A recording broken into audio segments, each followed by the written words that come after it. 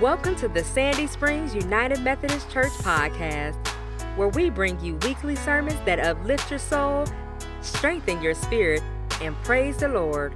Whatever your reason for listening, we're grateful for you spending your time with us. May God open your heart to love and your ears to hear. Please remain standing for the reading of the Gospel from Matthew chapter 3. Listen for the word of God. Our ears are open. Then Jesus came from Galilee to John at the Jordan to be baptized by him.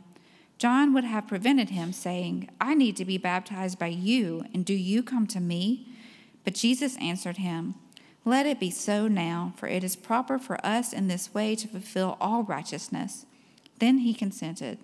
And when Jesus had been baptized, just as he came up from the water, suddenly the heavens were opened to him, and he saw the Spirit of God descending like a dove and alighting on him. And a voice from heaven said, "This is my Son, the beloved, with whom I am well pleased." This is the word of God for us, the people of God.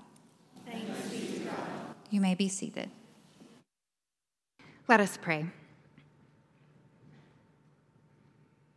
May the words of my mouth and the meditations of all of our hearts be acceptable in your sight, O God, for you are our rock and our Redeemer. Amen.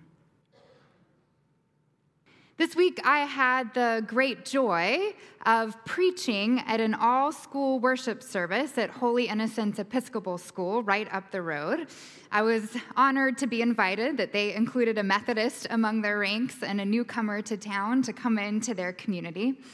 Each week, the church has chapel divided up by age, but twice a year to kick off the school year in August and then to kick off the new year in January, they all come together as a school to start this new season with worship, reflecting on scripture, preaching, music, Eucharist, with wine. That always throws me off a little bit when I'm not in a Methodist church. But it was a wonderful way for them to start it off together, and I was really grateful to be a part of it. I was excited ever since I got the invitation in the fall. But y'all, I confess to you, I was also mildly terrified. There are 1,500 students in the school. The rector of the church said that this is the largest based parish school in the United States in the Episcopal Church. So 1,500 students, and they range from age kindergarten all the way up through seniors in high school. So we were gathered in the gym. That's the biggest space where they could fit. And not only were there 1,500 students, but the faculty and staff were there. There were some members from the church. The school board was present. I was terrified. Sam, my 3-year-old, loves the cartoon Daniel Tiger. I don't know if anyone's seen it. It's a spinoff of Mr. Rogers, but it helps young children navigate their emotional lives, usually through songs. And one of the songs is "It's Okay to Feel Two Feelings at the Same Time." So that kept running through my head that morning as I was excited and terrified. Daniel Tiger also helps adults navigate our emotional lives really well. Now, of course, right, I preach regularly, I stand up in front of crowds, but trying to craft a message that might speak some word of God to 6-year-olds, 12-year-olds, 18-year-olds was a challenge, and in a context that I didn't know I hadn't been part of before. Of course, everyone was wonderfully gracious and welcoming, and it went well. I'm in awe of those of you who work with young people regularly. It is God's work. To have 1,500 students surrounding me, looking at me down on that gym floor was a humbling experience. And though I didn't know the students, except for Nora and Graydon Fotopoulos, so that was lovely. I got to see Nora as I came in and a familiar face. But those students' faces have stayed with me ever since Thursday morning when I was part of this worship service. I've carried with me what their stories might be like, their hopes, their joys, their challenges, the things that they're facing and trying to navigate in this world. It was humbling to try and figure out how to speak a word of God in their midst. The two scripture passages of the day were from the Gospel of Mark and 1 John, but they centered on fear and how perfect love casts out fear, and how when we center ourselves in God's love, we don't have to be so afraid. But I told them that I'm afraid a lot, and that it's not that faith in God takes away all of our fears and we're able to love perfectly. But what faith can do is help us move through our fears. When we intentionally center ourselves in Christ, we can face whatever we're facing with love and bravery and even some boldness. Of course, this week I've also been reflecting on baptism. On the second Sunday in January, Christians all over the world, imagine that, just as we're sitting here, there are sanctuaries filled with Christians all over the world, also hearing the story of Jesus' baptism, practicing a ritual of remembering our own baptism. It's a powerful, powerful Sunday in the life of the church. And I think it's powerful for all of us. I think it's a powerful force to overcome our fears and center ourselves in Christ, whether we're 6 or 66 or 106. I think it helps us to be brave. I think it helps us to know who God is calling us to be.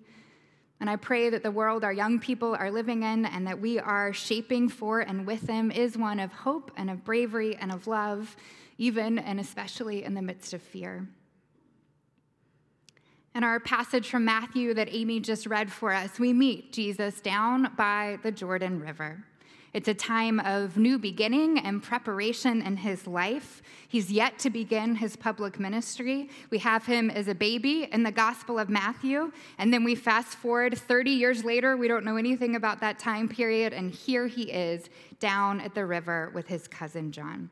He hasn't healed a single sick person yet. He hasn't raised anybody from the dead or given food to the hungry. Nobody knows he can walk on water or multiply loaves and fish. Before he can engage in any acts of compassion and justice and mercy, before he can save anybody's life, he goes down to that river and he prays. Now it's filled with crowds because people are coming to John to baptize them in a spirit of repentance. They're waiting, they're hoping, they're expecting a Messiah, and this crowd thinks, hey, maybe this guy John that we heard about in Advent, this wild and woolly wilderness preacher, maybe he is the one that we have been waiting for. But John says, oh, no, one is coming that is greater than I. And Jesus says, baptize me. And John says, no, how could I possibly do that? Jesus says, no, baptize me in this water. And just as Jesus is immersed in those waters of grace, the heavens open up.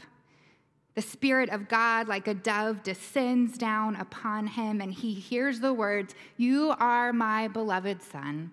With you I am well pleased. These are the first words that Jesus hears as he enters his public ministry. He starts by centering himself in belovedness. This is what helps him be brave and strong and bold in his future ministry. In fact, the very next thing that happens is Jesus is driven into the wilderness, a place of fear and loneliness, of temptation. The devil says to him, come to me, forget your God, I can give you more power. But because he was baptized before that, because he felt and knew that good news from God, that he was God's beloved Son, belovedness became a strength and a shield that carried him through. When we are baptized into Christ, it's as if the heavens open up for us too. And a voice declares, you are my beloved child, with you I am well pleased. In the United Methodist Church, we practice infant baptism. In the ritual of baptism, we name this good truth of belovedness for the very youngest among us. The parents covenant to raise their child in the faith, teaching him or her about this tangible acts of grace in the water. Then we as a community covenant to nurture this child in the faith. And the earliest words that a community of faith speaks over a child are, you are God's beloved. This starts their life journey, no matter what else they face or know or end up believing. This good news comes first. Baptism initiates us into the Christian story. It fundamentally changes our identity. And that receiving of the water, the anointing in the name of God, the Father, and the Son, and the Holy Spirit, the person baptized is physically and spiritually marked as one whose identity is now a Christian, whose primary identity is in Christ, whose primary identity is beloved, as if these name tags now say, your name, beloved, after it. And as a community of Christians, every time that we celebrate a baptism in our midst, we commit to care for and teach and love the one being baptized. This ritual happens in community for a reason. We say, yes, we will teach you all about the life and ministry of Jesus. Yes, we will be here with you when grief is too much to bear. Yes, we will stand with you if the world is telling you no. Yes, we will advocate on your behalf and hold you accountable to your belovedness. Yes, we will forgive you. Yes, we will ask you to forgive us.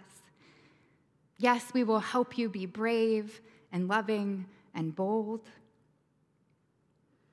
One of the things I said at Holy Innocents about how faith can help us through whatever feels scary is that we are the love of God for each other. And when we feel scared or alone, we gotta share that with somebody else, reach out, let them be the love of God for us and not hold it together. That is the power of Christian community, and we start that right at baptism. Now, it's easy to celebrate baptisms occasionally in church. Remember that those precious infants are God's beloved. That's not a hard stretch, right, to know and name that truth. But sometimes we can forget this news the rest of the time. It's why Christians all over the world start off the year in January, remembering our baptisms. Because it is easy to forget that we are God's beloved children every moment of every day. And it's really hard to remember that everybody else is God's beloved child, especially when they grow up and they're not so precious anymore. This is one of my favorite Sundays because it lets us remember this good news together. It's powerful to do it once a year. Some churches help folks remember that every week. They take the font, what holds the baptismal waters, and they place it at the entrance to the sanctuary so that anytime anybody comes in, they can touch that water. They can remember their belovedness. They do it every week. I've been wondering this week what it might look like not to remember our baptism every year or every week, but what if we were able to remember this good news every single day of our lives? I wonder what the world might look like if every morning when we woke up, before we did anything else, before we looked at our phones or made our coffee or poured cereal to whiny children, we took a moment to center ourselves and to know, I am God's beloved child, and everybody I encounter today is also God's beloved child. Soon we're going to come forward. We're going to be able to touch the baptismal waters and remember our baptism, to let this good news wash over us, to swim in God's possibilities for us and for the world, to remember that nothing can separate us from the love of God in Christ Jesus.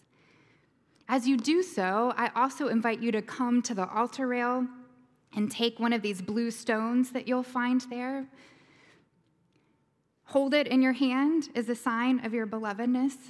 And my hope is that each one of us will take one of these and put it somewhere that you see regularly. Maybe that's your pocket or your bedside table, your purse, your desk. Maybe it's wherever you keep your phone, so every time you touch your phone, you also have to touch this. But let it be a kind of tangible reminder for all of us that we are God's beloved, and that everybody else we encounter that day is also God's beloved child. And just imagine how that might change us and change others and change the world. Because my hope and prayer for each of us, for those 1,500 young people at Holy Innocents, for young people all over the world, for everybody, is that we can hold this truth in our hand and in our hearts and then reflect it in our actions. That we are able to face the wilderness together with bravery and love and boldness, empowered together to share in the ministry of Christ. May it be so. Thanks be to God. Amen.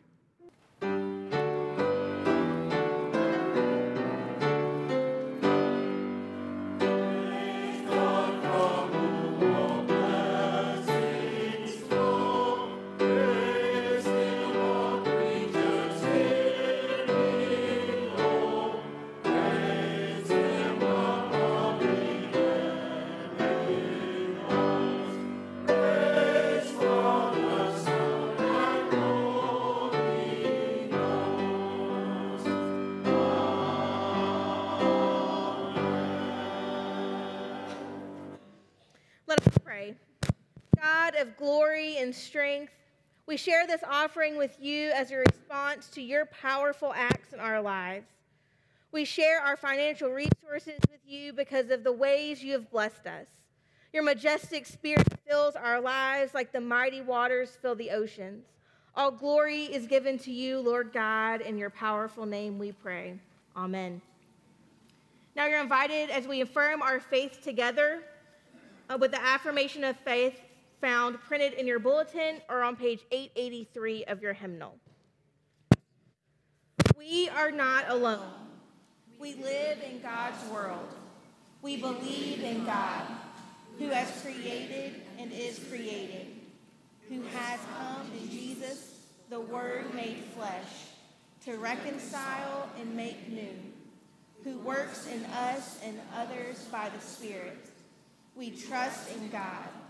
We are called to be the church, to celebrate God's presence, to live with respect in creation, to love and serve others, to seek justice and resist evil, to proclaim Jesus crucified and risen, our judge and our hope, in life, in death, in life beyond death. God is with us. We are not alone. Thanks be to God. You may be seated. God, you have made us your beloved. We give thanks for these waters. Let this good news permeate into our very souls, and may we share it with others. Amen. Thank you for listening to the Sandy Springs United Methodist Church podcast. We hope that you have found our podcast helpful and hope to be in ministry not only to you, but with you. For more information about Sandy Springs United Methodist Church, please visit www.ssumc.org. Until next time, may God bless you.